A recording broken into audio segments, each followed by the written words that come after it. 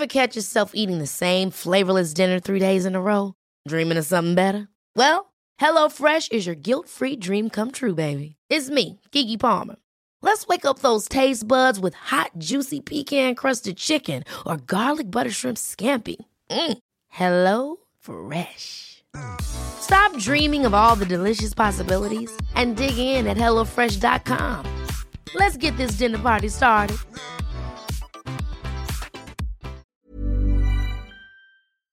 Buying furniture is not easy. You want well-designed pieces that fit into a modern lifestyle, yet the look should be timeless.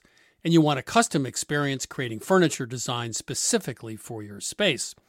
My suggestion is that you check out Cozy, a North American company that thoughtfully designs furniture for modern living. Their high-quality products are delivered quickly and are easy to assemble. Cozy also offers a great range of coffee tables, washable rugs, wall shelving, and credenzas. Their outdoor collection features high-quality modular sofas and sectionals made for outdoor living. You can visit their store in Toronto. Cozy now has expanded from an online market to their first in-person space, or go directly to their website at cozy.com. That's COZEY.com. Transform your living space today with Cozy. Visit cozy.com to start customizing your furniture today. You know, I grew up with Vermont farmers who made do with tools they had on hand. A hammer, pliers, and baling twine, of course, for most jobs. When I became a cook, however, I found that having just the right knife or maybe the perfect carbon steel skillet made all the difference. And the right tool also added pleasure to my cooking. I truly enjoyed my time prepping as well as cooking food. And that also goes for a car. The all-new Lexus GX has an exceptional capability that will have you seeing possibilities you never knew existed. Its advanced technology and luxurious interior mean that wherever you go, you'll never go without. And that includes available dynamic sky panorama glass roof, available front row massaging seats, available 33-inch all-terrain tires, and available multi-terrain select. Live up to the all-new Lexus GX, luxury beyond limits. Experience amazing at your Lexus dealer. You know, I like classic clothing that never goes out of style, and that's why I suggest you check out Quince, an online clothing store that focuses on timeless essentials at great prices. I recently bought a Mongolian cashmere sweater for under $100. It's a great sweater and a great deal. Now that warm weather is upon us, Quince has all the seasonal must-haves, like 100% European linen shirts from $30, performance polos, and versatile flow-knit activewear. The best part, all Quince items are priced 50 to 80% less than similar brands by partnering directly with top factories. And Quince only works with factories that use safe, ethical, and responsible manufacturing practices, along with premium fabrics and finishes. Upgrade your wardrobe. Go to quince.com/milkstreet for free shipping on your order and 365-day returns.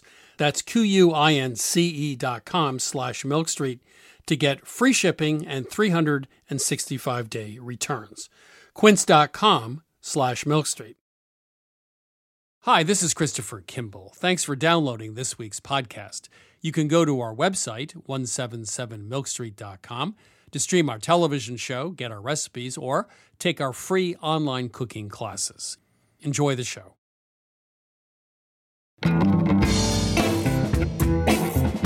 This is Milk Street Radio from PRX. I'm your host, Christopher Kimball. Today, mother and daughter, Alice Randall and Caroline Randall Williams, take us into the kitchens of 5 women in their family to tell the true story of African-American cooking. I used to bring baked chicken or baked fish to lunch most days at school with some kind of vegetable, which is something I learned from my great-grandmother, who was a Black woman born on the plantation where her family had worked for generations in Waycross, Georgia. And my student said to me one day, "Miss Williams, you eat like a white girl." And I said, "No, I eat like an old Black lady." And the fact that that exchange happened was like very illuminating for me, for Mom, for a lot of us. Also on the show, Dan Pashman looks for the perfect cold weather cocktail, and we make lemon pesto from the Amalfi Coast. But first, it's my interview with Beth George. She runs BYOB Bagels, a bagel consulting company that's helped open over 80 bagel shops around the world, from Sweden to Uganda to the Bahamas. Beth, welcome to Milk Street. Thank you. Thank you for having me. I've had a lot of people on this show, but I've never had an international bagel consultant before. Does that sound better than it is, or is it better than it sounds? It's really pretty awesome because it's not something that anyone had heard of, and I hadn't heard of until I started doing it. So I guess we should just start with a food fight, which is there a definition of the perfect bagel? I have one, you may have one, but I'm not sure everyone agrees on this. Like, some people make soft bagels, which just, I mean, that's not a bagel, right? Right. Well, okay. So it's not a fight yet. I think that's fair. I really feel that a bagel should be crispy on the outside or crunchy, kind of depending on where you want to be. It has to be chewy on the inside. And I think it needs some flavor. It can't just be blanched out. And that means flavor from within the dough. Right. Like the soul of the dough needs flavor. So, I have a process. I have different formulas I've created over a period of years. And so the different processes can really create that either soft bagel or the crispy, crunchy bagel. And in our typical training, we make it every single way. And then I let them choose, right? This is BYOB, be your own boss.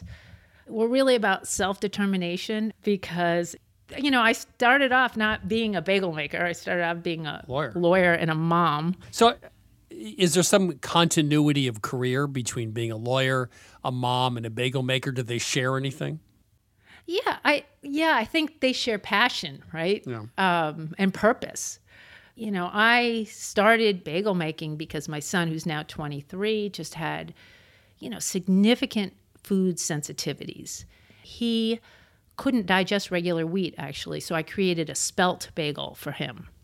When he was like 5, 6 years old, he had a lot of behavioral and health problems. And now, I figured it out over time. It was his gut. Huh. What he was eating was impacting his brain. Could you explain that a little more? What did you find out about that connection? There's a big connection, and you can read about it. I mean, there's plenty of studies on it now.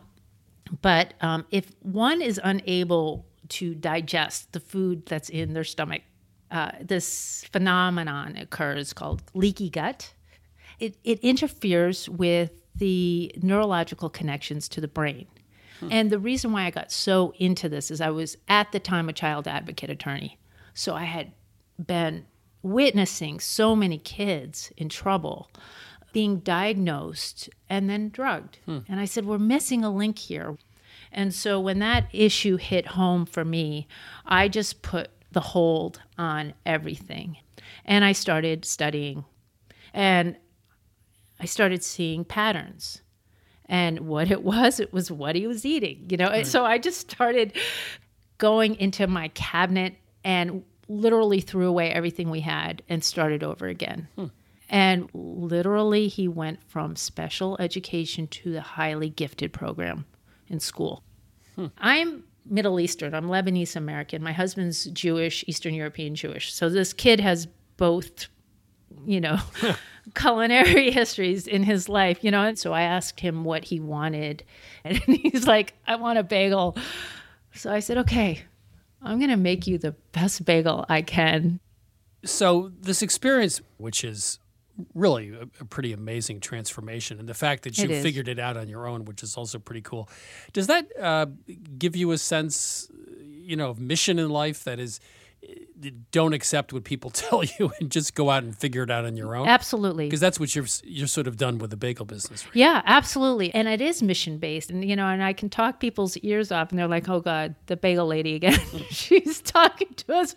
All we wanted to know was how to make like a cinnamon raisin bagel. And we got a full dissertation. So you were a lawyer. How did you have to make this shift all of a sudden, or was it a gradual thing over the years?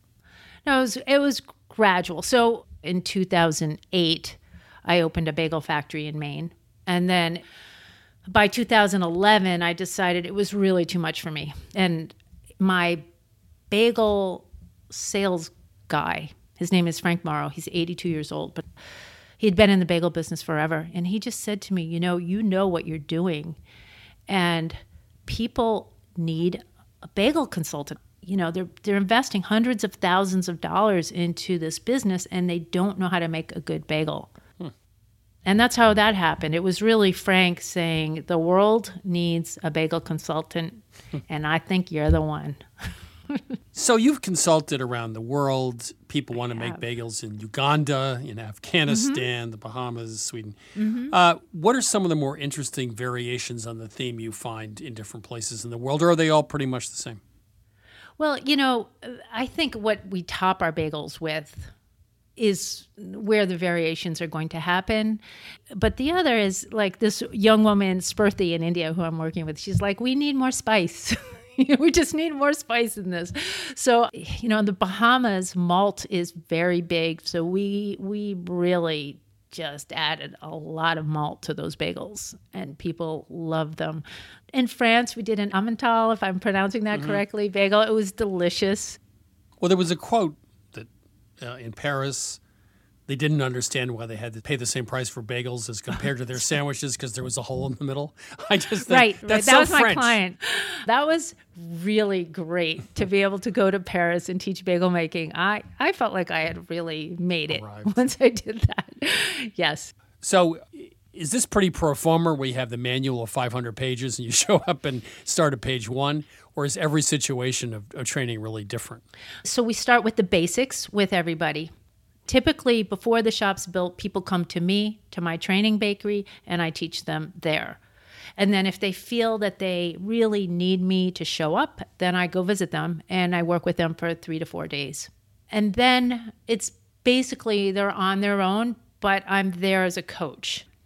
And I often get texts or, sometimes the middle of the night worries. And do these people share something? In other words, what type of person calls you up and says, I want to become a bagel master? Yeah. I mean, it's an aha moment. Something has happened in their lives. So for me, something happened in my life, right? My son. For other people, I'm working with somebody, and she's been a full-time parent, and she's exiting out of her parenting career after 30 years, basically. And she said, first, I want to do bagels, and I want to be my own boss. Another one is a family I'm working in, and they really felt it was this, this almost religious moment where they decided that they wanted a legacy business to carry on. And so they brought in like the sons and the son-in-laws and the daughters and the daughter-in-laws and the grandchildren, and they're all working on this project. I have people coming in from so many different places. And this is going to sound corny, but I'm really honored to be a part of that transition. Beth, I thought we were just going to talk about bagels, but we talked about life. It's been a pleasure. Thank you. Well, thank you. It's been a pleasure. That was Beth George. She's the bagel consultant behind BYOB Bagels. Okay, it's time for my co-host, Sarah Moult, and I to answer some of your cooking questions. Sarah is the author of Home Cooking 101. She also stars in Sarah's Weeknight Meals on public television. So, Chris, I have a question for you before we take any calls. Do you have a favorite dish from your childhood that either your mother made or your grandmother or somebody else?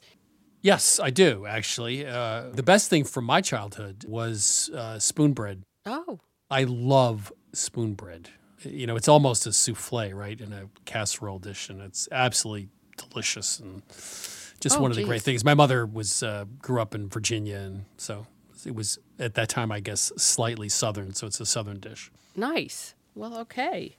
I'd like that, too. Yeah, it's. I don't know why people don't make it anymore, because it's not hard to make, and it is an exceptional side dish. So. All right, well, let's take a call. Welcome to Milk Street. Who's calling? Hi, this is Lynn calling from the San Francisco Peninsula. How can we help you? Well, I would love to chat with you about pie crust. I've had really good luck with a vodka pie crust recipe. I consistently get a really flaky crust, and I love that I can make a few at a time and hold them in the freezer. Yep. The only problem is that even with that added moisture provided by the vodka, the dough's a little tricky to work with as it tends to crumble. So I increase the recipe by half and I roll it out thicker than it's called for, and that seems to help. But I recently came across the Milk Street Kitchen pie crust recipe that calls for cornstarch and sour cream, and it looks like a dream dough.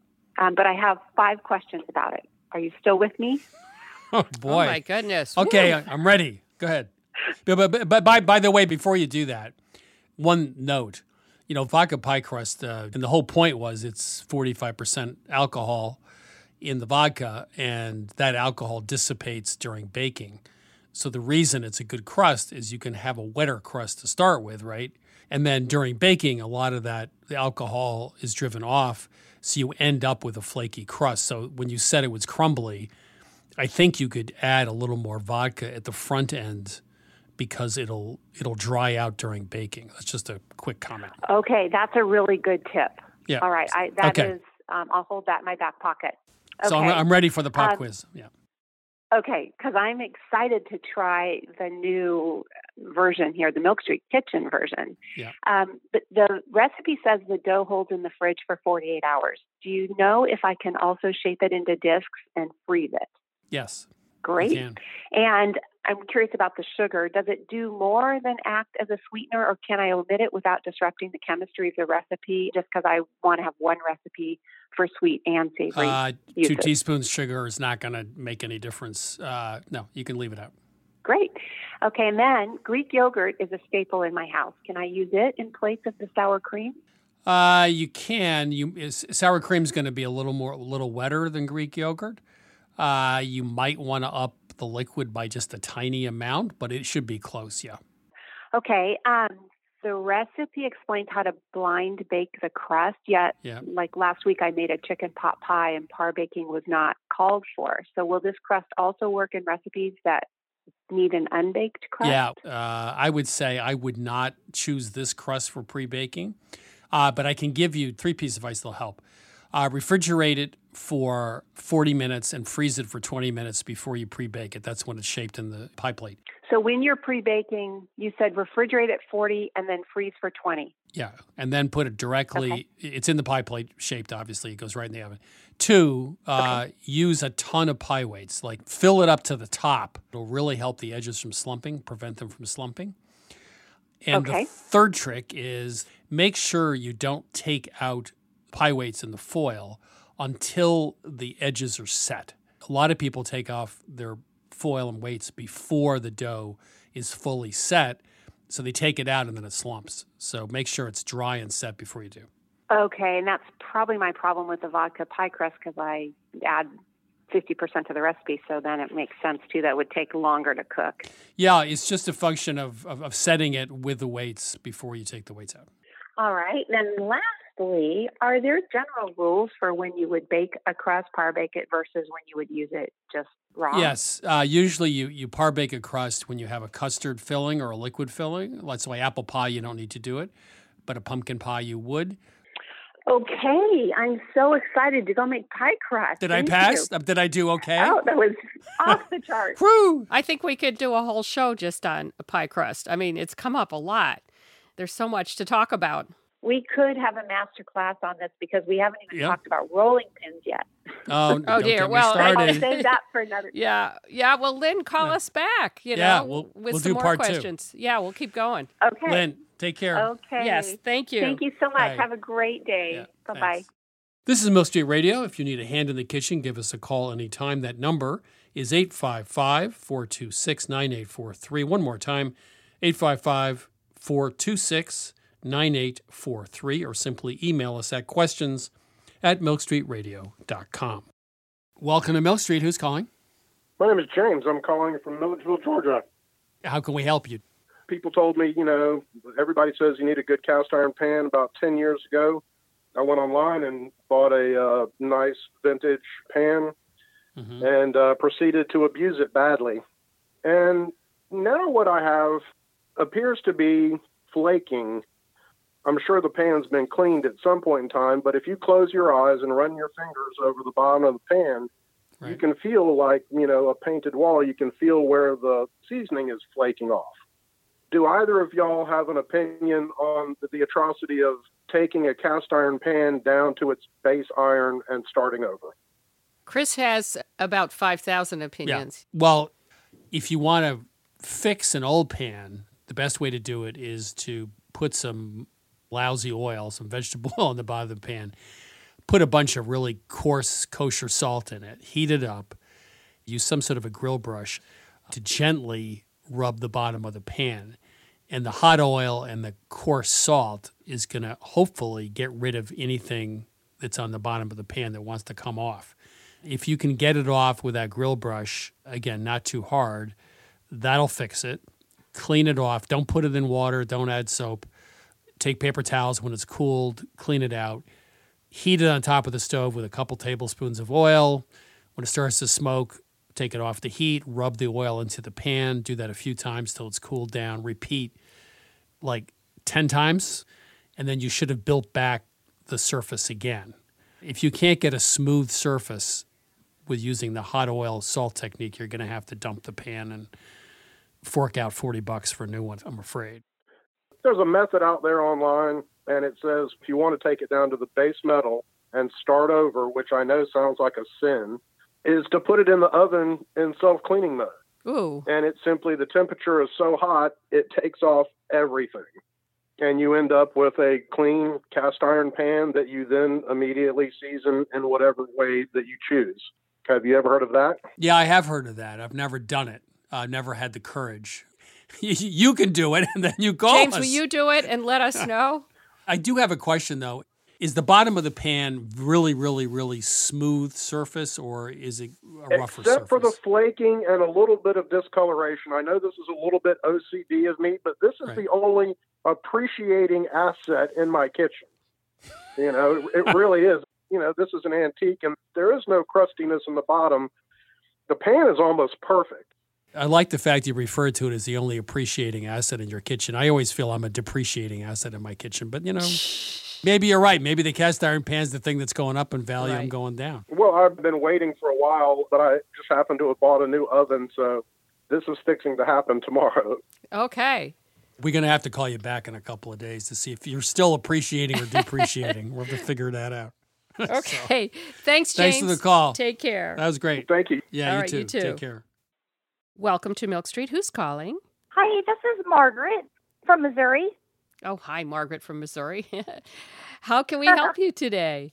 Well, I've taken on a new little hobby, and it's making my own vanilla. Now, I'm not a big baker or anything, but I just found it interesting, and I've been trying to read up, try to make sure I'm doing it right. And of course, everybody's got their own opinion, so I just thought I would come to you guys and see what you think. The recipe I'm using is just 1 ounce of beans to 8 ounces of whatever kind of liquor. I use vodka on some, and some I have used rum. So, but then others are saying, oh, why don't we use 1 or 2 beans, not ounces, just 1 or 2 beans. So which is it? Do you use just 1 or 2 beans? Or are you using an ounce to every 8 ounces of liquor? I usually go with the number of beans. Of course, probably what you're doing is more exact. How many beans are in an ounce, do you find? Well, that's hard to say. The Tahitian beans that I ordered, I actually got 5 for an ounce. But then the Mexican ones I got were just like 3. Well, I think then it's good to go with an ounce. I mean, what you're talking about sounds about like the proportions I would have thought, like about 4 to 6 beans to 8 ounces of your liquor. And your liquor, if you want it to be more just pure vanilla, I think I would go with vodka, because vodka's so flavorless. But if you want sort of a more robust or caramelly flavor, you could go with, say, bourbon.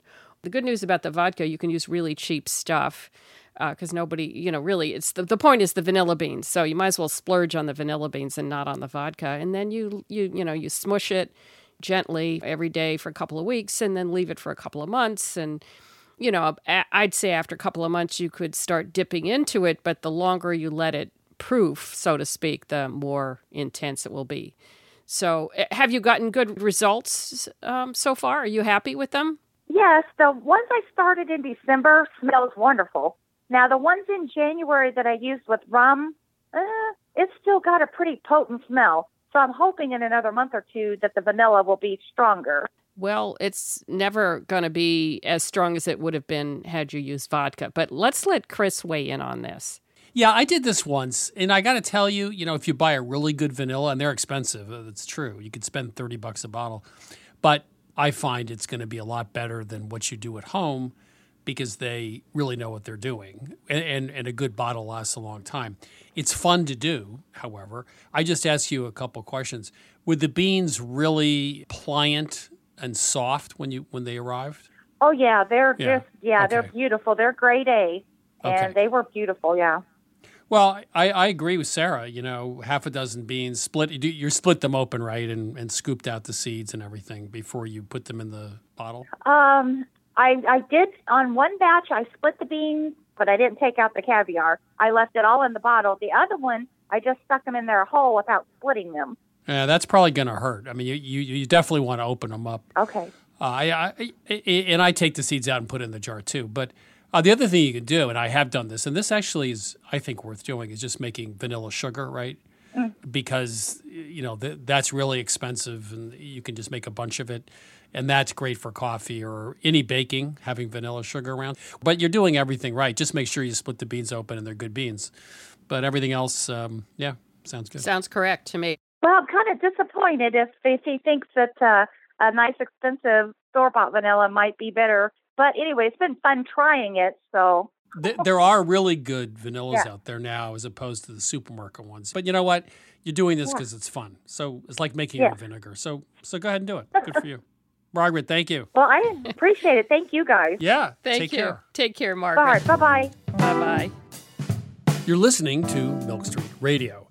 Up next, I'm chatting with mother and daughter, Alice Randall and Caroline Randall Williams. That's right after the break.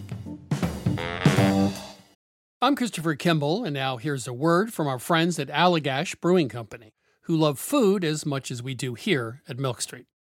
Hi, this is Jason Perkins. I'm the brewmaster at Allagash, and I've been making Allagash White in Portland, Maine since 1999. So a white beer is a very old style of beer. Traditionally, it was brewed with spices of some type, typically coriander and orange peel. And I think one of the things that makes Allagash White distinctive and different is the rare combination of complexity and drinkability. And it's sometimes remarkable to stop and realize that I never get tired of it. I'll open a can or I'll pour a glass, and the first sip, and I'm like, man, this beer is good. There are a lot of different ways that folks can enjoy an Allagash White, and here are some of the examples of what folks here at the brewery like to do. My favorite thing to pair with an Allagash White is simple, beautiful seared scallops over a bed of fresh greens with blood orange and shaved fennel. My favorite would probably have to be like an Italian or a hoagie, capicola, pickled vegetables, crusty bread. It's got that nice lemony, zesty character that just gets you ready for the next bite. The ultimate pairing for me is this dish called Bossam, which is this big pork shoulder with salt and brown sugar. We also call it candy pork in my house, and a little scallion ginger sauce. It's lettuce, rice, pork, sip of white, lettuce, rice, pork, sip of white, and it's just perfection. My other top choice was a hot dog. Just have a hot dog and have an Allagash White. You don't need to dress it up. There's something about mussels with beer, especially the white, that is just so good. I feel like it goes really well with different soft cheeses that aren't too dominant, but then also with spicy Indian food. So I think it's just really versatile. I could imagine something like lemon meringue pie. That would be really nice. Pairing Allagash White with carrot cake is a thing of beauty. This maybe it sounds really boring, but pepperoni pizza. I feel like after a long week, having a nice warm pepperoni pizza and a cold Allagash White is just like you made it. You did your week, You deserve this pizza. You deserve this beer. It's perfect in summer. It's perfect in winter. I haven't really found a flavor that I don't think works really well with Allagash White. Yeah, so not only do I drink it while I cook, I often cook with it. So if I'm creating some kind of stew, I'll add a little bit of Allagash White to it. A lot of people use Allagash White in like a fried fish batter. Anywhere where you can add like a spritz of lemon or a spritz of lime, that could be the beer. We are very food-minded here at Allagash, obviously. And I think because of that, Allagash White is kind of subtle in a way that not all beers are, and I think that makes it very food-friendly. I think it tends to unlock qualities in the food that you otherwise wouldn't necessarily notice. Like it's not too hoppy or it's not too sweet, so it sits right in the middle and sort of brings the flavors of the dish to life. If you ask anyone here at Allagash, we're pretty much all stands for this beer. We love it so much because every time you have it, you pick up something new. Every time you come back to it, you're reminded like, oh wow, yeah, that's really good. This is Jason Perkins again. Just want to say thanks to everyone at Allagash for sharing. You can try Allagash White at home, too. Head to allagash.com/locator to find Allagash White near you. For 21 plus only, please drink responsibly. Allagash Brewing Company, Portland, Maine. This is Milk Street Radio. I'm your host, Christopher Kimball. Right now, it's my interview with Alice Randall and Caroline Randall Williams. They're mother and daughter, as well as co-authors of Soul Food Love, which presents recipes inspired by the culinary traditions of 4 generations of Black women in their family. Alice and Caroline, welcome to Milk Street. Christopher, wonderful to be with you. Yes, thank you so much for having us. Yeah, it's a pleasure. You know, I did read your book, Soul Food Love, and the writing is terrific, and it's almost poetic. There's a certain poetry to it, which I really like. So could you just describe the basic construct of the book? Well, first, I want to say it's a great advantage when you're not a poet to be writing with a poet. Oh. Caroline was a poet. I'm a novelist. So that you picked up on some of the secret sauce of the book. There you go. But the larger construct of the book is it's a tale of 100 years of cooking and eating in one Black family. And it's told from the perspective of Caroline's grandmother, 2 of her great-grandmothers, her mother, and then Caroline. So 5 kitchens. That's right. There's a lot of interesting quotes in here, and one of them was, "Foodways in much of Black America are plain broke down," and which seems to be obviously one of the themes of the book. What do you mean specifically by that? So one of the reasons that we wound up writing the book was, at the time, I was living in the Mississippi Delta, and I think I'd never really experienced in any meaningful, sustained way a food desert before. I was teaching at a school that was 98% Black, and comparable figures to describe the number of students who are living at or below the poverty line. And, these were kids who were raised with, in some ways, a sense of what soul food was, what Southern food was, what Black food was. But then, you look around at what food they had access to. And, the nearest grocery store was not walking distance. Right. There was irregular transportation. Like, they couldn't get to fresh food. They couldn't get to high quality food. And so then it becomes things like Popeyes and gas station fried chicken that join the narrative of what soul food is, which is, in social ways and cultural ways, those are important additions. But in terms of actually knowing our history and where our food comes from and what it was made of, like, that's so far from it. And the fact that my students didn't know that it was so far from where we started, that was the broke down part, I think. I used to bring baked chicken or baked fish to lunch most days at school with some kind of vegetable, which is something I learned from my great-grandmother, who was a Black woman born on the plantation where her family had worked for generations in Waycross, Georgia. And my student said to me one day, "Miss Williams, you eat like a white girl." And I said, "No, I eat like an old Black lady." And the fact that divide that exchange happened was like very illuminating for me, for Mom, for a lot of us. You also, I think, paint a picture of lots of different origin stories. Like if you were a family living on a farm, your diet was quite different than a family, let's say, living in town, in Selma or living or Chicago, wherever. So is there consistency across this history that binds it together, or does it depend on the origin story? So to be Black and in the South and in America, when you look at a tree, when you look at a field, you're not just seeing food, you're seeing stolen labor and you're seeing terror of lynching. And so that story is complicated, even when you arrive in your upper middle class Harlem home, even when you establish your beautiful house that Grandma Bontemps had with her husband, who was a professor, and she had traveled to Yugoslavia and stayed at Tito's Palace. But she still remembered the turpentine camps of Waycross, Georgia. You take those food memories with you, the good and the bad, and this history of domestic service that by 1900, that the large percentage of African Americans working outside of their homes, and particularly women, were all working in domestic service. And a term that Caroline coined, kitchen rape. This is something that so many of these women were subject to in slavery and in freedom. It's not something that ended with emancipation. And so the kitchen has been a widely fraught space, period.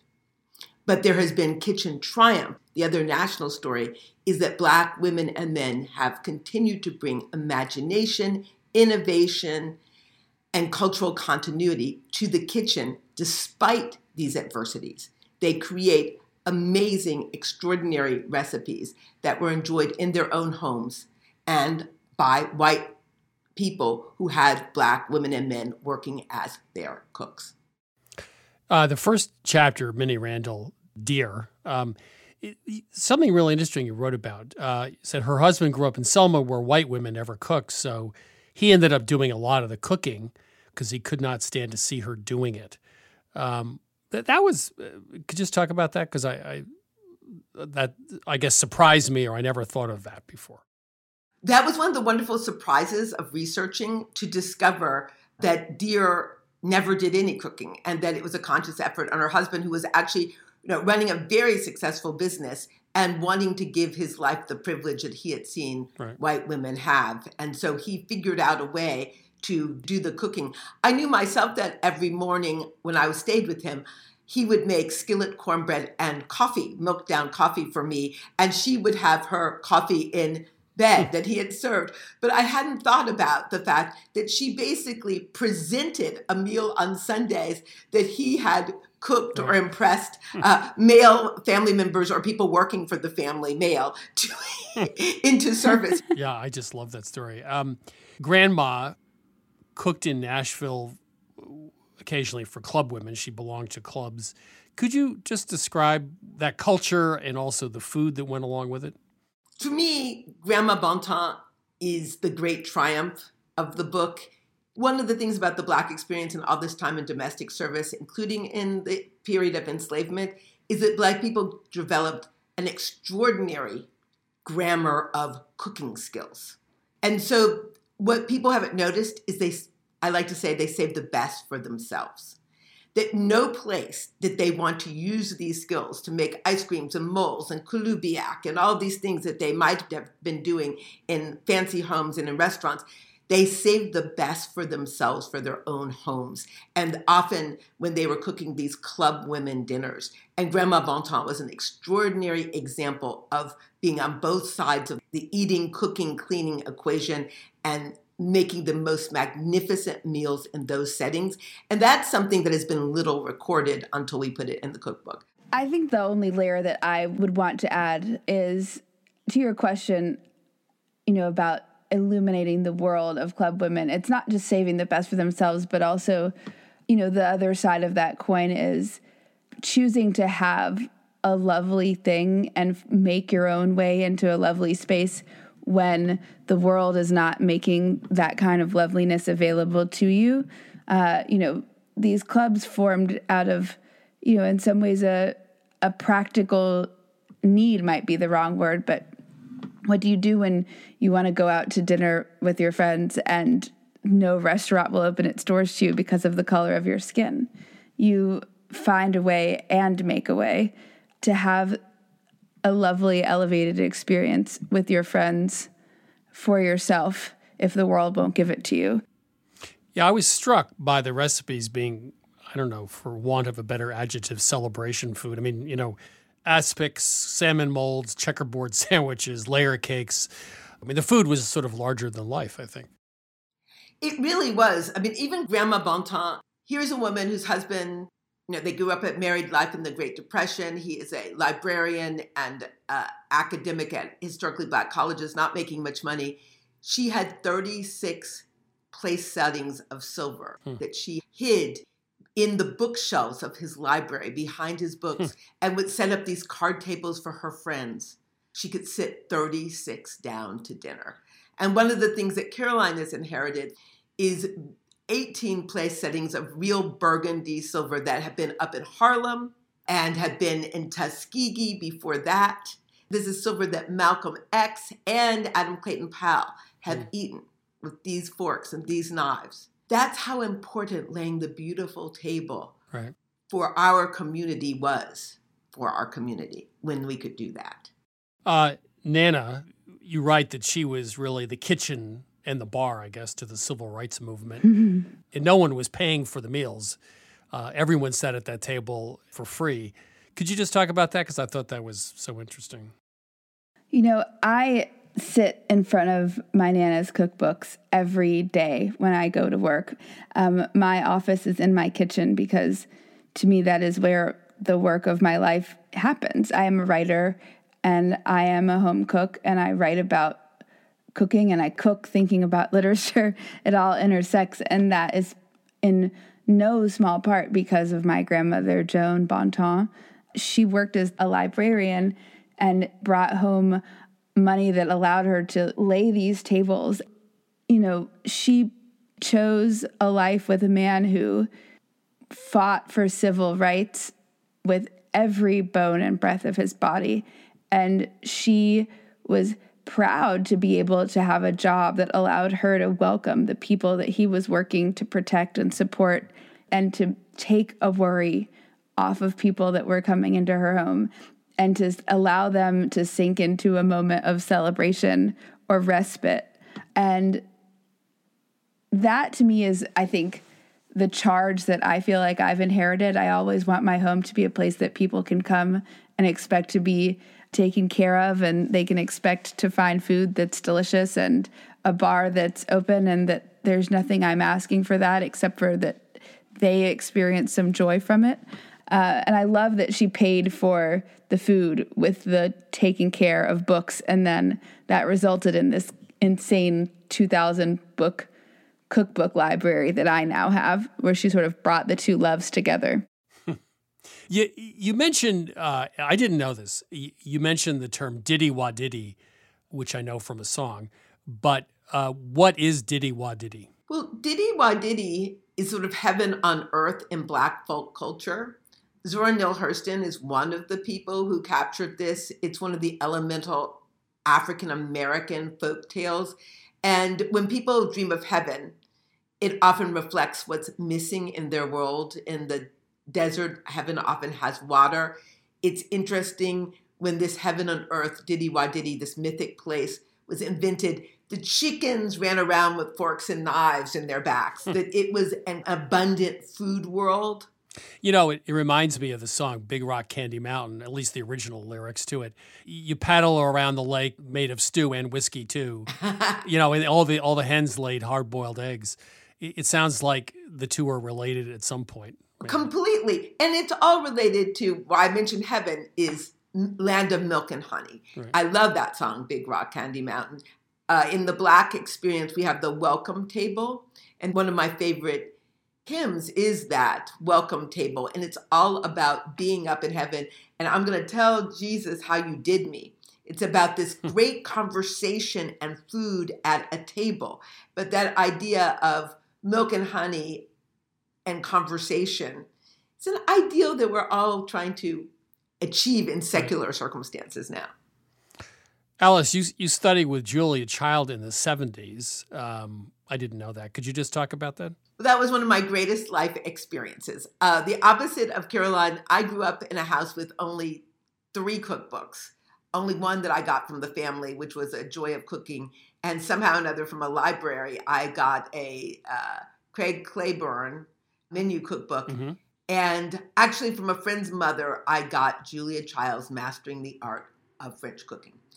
And as a little girl from about 5th grade up, I cooked my way through those cookbooks. I first met Julia Child also in Detroit on the television. My parents were very busy people. I was often left in front of the television, and I found my way to Julia Child. So when I arrived at Harvard, I knew that she lived in Cambridge. And I think my sophomore year, back in those days when you had telephone books, I cold called Julia Child. And I said I had loved all of her books and cooked through 1 or 2 of them fully.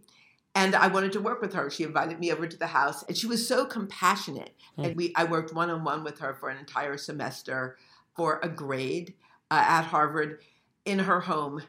You guys went back and looked at your family history to do this book. What was if there's one thing that really surprised you most, because when you do that, you, of course, find things you didn't know. What was that thing? Well, for me, it was that Papa did most cooking and Dear didn't, because he let her present the meals on the Sunday. So I actually thought she had cooked those Sunday meals and didn't realize that Papa had done that. In the writing of Soul Food Love, Mom and I actually put our hands on every single one of the cookbooks that I inherited from my grandmother. You know, they came in boxes when she passed away, and my grandmother would press flowers into the pages of these books. She'd saved menus that she'd written. She'd just have stuck it in with a recipe. She'd have a grocery list.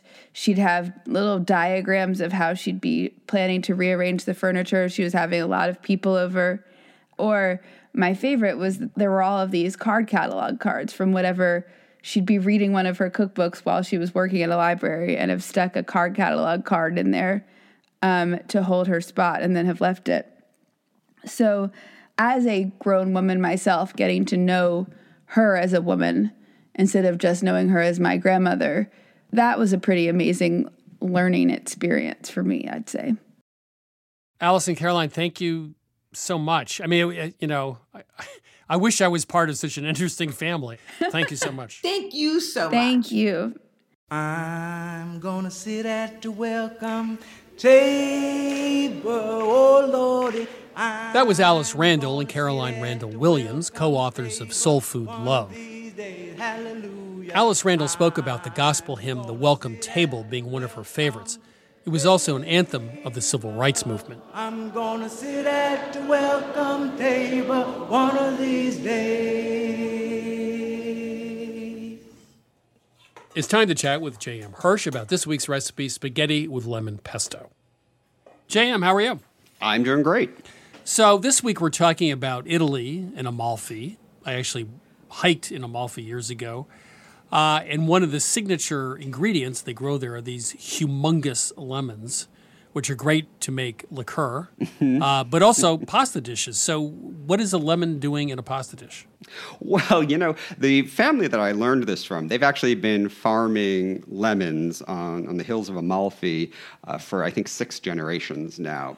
And Salvatore Aceto, the farmer, he says they eat so many lemons, and it's so important to their culture, to everything they do, that they don't actually have blood in their veins, they have lemon juice. And after watching him and his wife cook for an afternoon and seeing the way they use lemon in absolutely everything, I believe them. But Giovanna, his wife, was showing me this recipe for, lemon pesto with pasta.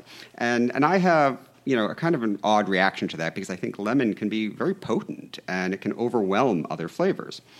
But she was inspired by pesto genovese, the basil pesto that we all know so well. And the difference is she uses finely grated lemon zest and a lot of lemon zest instead of the basil. She replaces the traditional pine nuts with almonds. And the garlic, she leaves it out entirely. Now, I've had pasta with lemon, actually in Boston many years ago. And my first reaction was, strange bedfellows. But I've tried this recipe, and I really liked it. So what is it about this recipe you think that makes lemon and pasta go together so well? Well, there's a couple things at play here. And the first is the almonds are going to kind of tame the acidity of the lemon. You know, they're taking it down. The other part is we're not really using the juice. We're just using the lemon zest. So you're not getting quite that sharpness that you might expect from it. And when you combine the zest with the starchy pasta water and the almonds, you're actually getting kind of a gentle sweetness and a gentle brightness that plays really well with the pasta. So in other words, you have enough almonds to balance the zestiness of the zest. Exactly. And olive oil, of course. Yes, and actually one of the things we did, so the Amalfi lemons tend to be sweeter and less harsh than the lemons that we get here in the U.S. And so we wanted to compensate for that, because that is probably one of the reasons that you had a negative reaction to your lemon pasta so many years ago. And in order to compensate for that, we put just a little hint of sugar into our pesto, just to kind of mellow out the rougher edges of the lemons that we get here. Now, do you cook the zest in the boiling water too, or it's just added in the pesto in a food processor? So for the pesto itself, it is not cooked. We just combine it and then toss it with the finished pasta. However, Giovanna had a neat trick for adding like an extra layer of lemon flavor to her pasta dishes. She does take big hunks of lemon zest and puts them in the water as she's simmering it when she's cooking the pasta, and it infuses it with a little bit extra layer of lemon for the finished dish. So we used it both ways. JM, thank you very much. Spaghetti with lemon pesto. It's the marriage of an odd couple, but it seems like they're getting along just fine. Thanks. Thank you.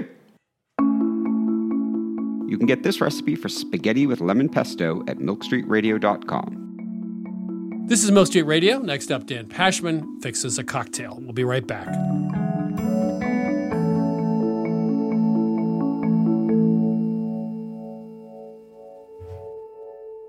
I grew up with Vermont farmers who made do with tools they had on hand. A hammer, pliers, and baling twine, of course, for most jobs. When I became a cook, however, I found that having just the right knife, or maybe the perfect carbon steel skillet, made all the difference. And the right tool also added pleasure to my cooking. I truly enjoyed my time prepping as well as cooking food. And that also goes for a car. The all-new Lexus GX has an exceptional capability that will have you seeing possibilities you never knew existed. Its advanced technology and luxurious interior mean that wherever you go, you'll never go without. And that includes available dynamic sky panorama glass roof, available front row massaging seats, available 33-inch all-terrain tires, and available multi-terrain select. Live up to the all-new Lexus GX, luxury beyond limits. Experience amazing at your Lexus dealer. Ever catch yourself eating the same flavorless dinner 3 days in a row? Dreaming of something better? Well, HelloFresh is your guilt-free dream come true, baby. It's me, Keke Palmer. Let's wake up those taste buds with hot, juicy pecan-crusted chicken or garlic butter shrimp scampi. Hello Fresh. Stop dreaming of all the delicious possibilities and dig in at HelloFresh.com. Let's get this dinner party started. Hi, I'm Daniel, founder of Pretty Litter. Cats and cat owners deserve better than any old-fashioned litter. That's why I teamed up with scientists and veterinarians to create Pretty Litter. Its innovative crystal formula has superior odor control and weighs up to 80% less than clay litter. Pretty Litter even monitors health by changing colors to help detect early signs of potential illness. It's the world's smartest kitty litter. Go to prettylitter.com and use code ACAST for 20% off your first order and a free cat toy. Terms and conditions apply. See site for details. This message comes from BOF sponsor eBay. You'll know real when you get it. It'll say eBay Authenticity Guarantee. And you'll feel it. Maybe it's a head-turning handbag, a watch that says it all, jewelry that makes you look like the gem, or sneakers and streetwear so fresh every step feels fly. eBay gets it. So look for the blue check mark next to that thing you love. And be confident that every inch, stitch, sole, and logo is checked by experts. With eBay Authenticity Guarantee, you can trust that feeling of real is always in reach. Ensure your next purchase is the real deal. Visit ebay.com for terms.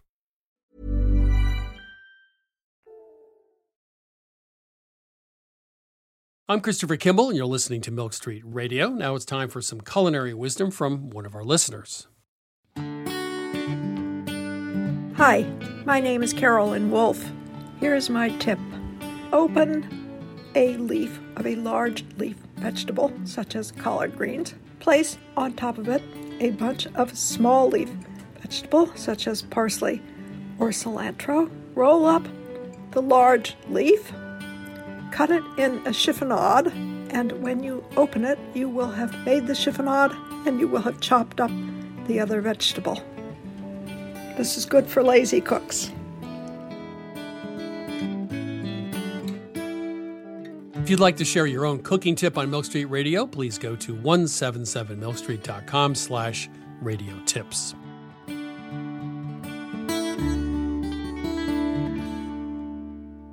Next up, it's the unpredictable Dan Pashman. Dan, how are you? I'm doing all right, Chris. I am doing my best to stay warm, and I have moved from drinking hot beverages to stay warm outdoors to drinking alcoholic beverages to stay warm outdoors. This is mulled cider, or do you have something more Pashman-like? Well, I come to you hat in hand this week, Chris, because I need some help. I need guidance. I feel like I need more cold weather drinks. I love an old fashioned, which to me is a cold weather drink. Right. A priest once made me a Gaelic flip. It's got whiskey, vermouth, allspice liqueur, simple syrup, and then an egg, which was fantastic. But I need something else. Okay, the first one is patterned after my great aunt, Caroline. And she used to come to our family gatherings, and she brought her own grapefruit juice in a large plastic takeout cup. And it turned out to be mostly gin with a float of grapefruit juice on top. So rye is my baseline alcohol with a float of cider on top. I go back to the old-fashioned. I mean, it's called the old-fashioned because it was the first cocktail, I believe. But what you can do, because there's so many other things you can put in it. You can put orgeat. Oh, right. That's like almond syrup. You can put a lot of flavored syrups in it and lots of bitters, of course, in it as well. And I mix half rye, half bourbon to make it not quite as sweet. But one word of warning in all these drinks is beware of sweet. Okay. There's a lot of hot chocolate consumption happening in my house. My wife is big hot chocolate, kids hot chocolate in the winter, especially this winter because we're outside more, socializing outdoors more, even in the cold. So there's often hot chocolate around, and I think to myself, I should do something with this. This should be a component of a cocktail. What should I put in the hot chocolate to turn it into a drink? Well, first of all, don't use any dairy product with chocolate, because if you want a really good hot chocolate, you make it with water, not dairy. Interesting. Why? Well, because the dairy obscures the flavor of the chocolate. It's like milk chocolate versus dark chocolate. Right. Okay, that makes sense. Thing. Secondly, Mexican hot chocolate obviously uses a little bit of chili heat in it. Right. So if I were going to do an adult hot chocolate, I'd have a little heat to that, little chili flavor in that as well. And then, there's a million liqueurs you can add to that. Fernet, the bitter, right. Some of the Italian ones. I would never ones. have thought about that, but I can see that being really good. But I would think about it as layers, right? You have heat, you have a little sweet, you have chocolate, and you have some baseline alcohol in there.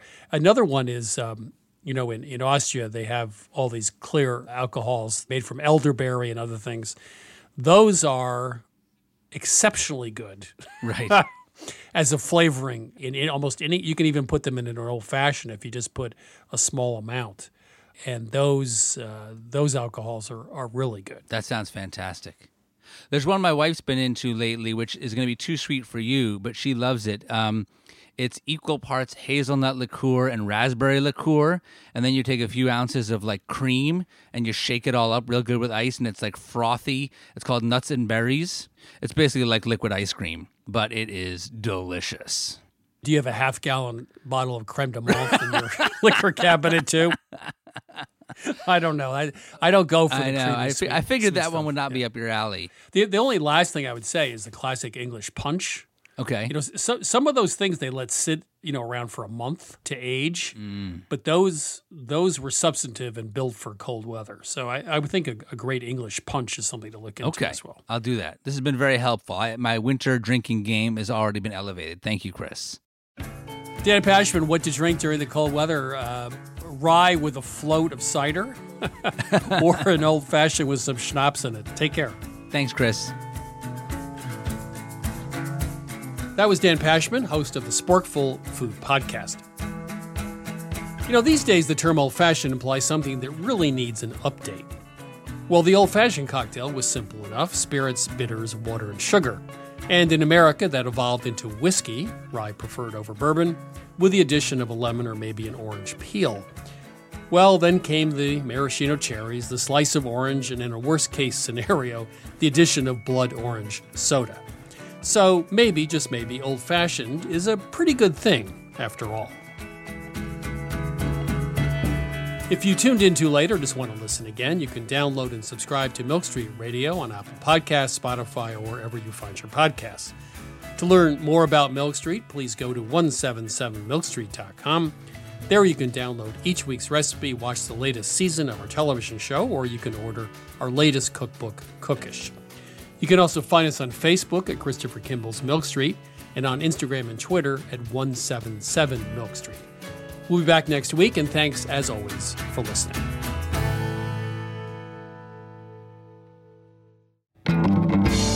Christopher Kimball's Milk Street Radio is produced by Milk Street in association with GBH. Executive producer Melissa Baldino. Senior audio editor Melissa Allison. Producers Sarah Clapp and Jason Tereski. Production help by Debbie Paddock. Additional editing, Sydney Lewis. Audio mixing by Jay Allison at Atlantic Public Media in Woods Hole, Massachusetts. Theme music by Two Bob Crew. Additional music by George Brandel Egloff. Christopher Kimball's Milk Street Radio is distributed by PRX.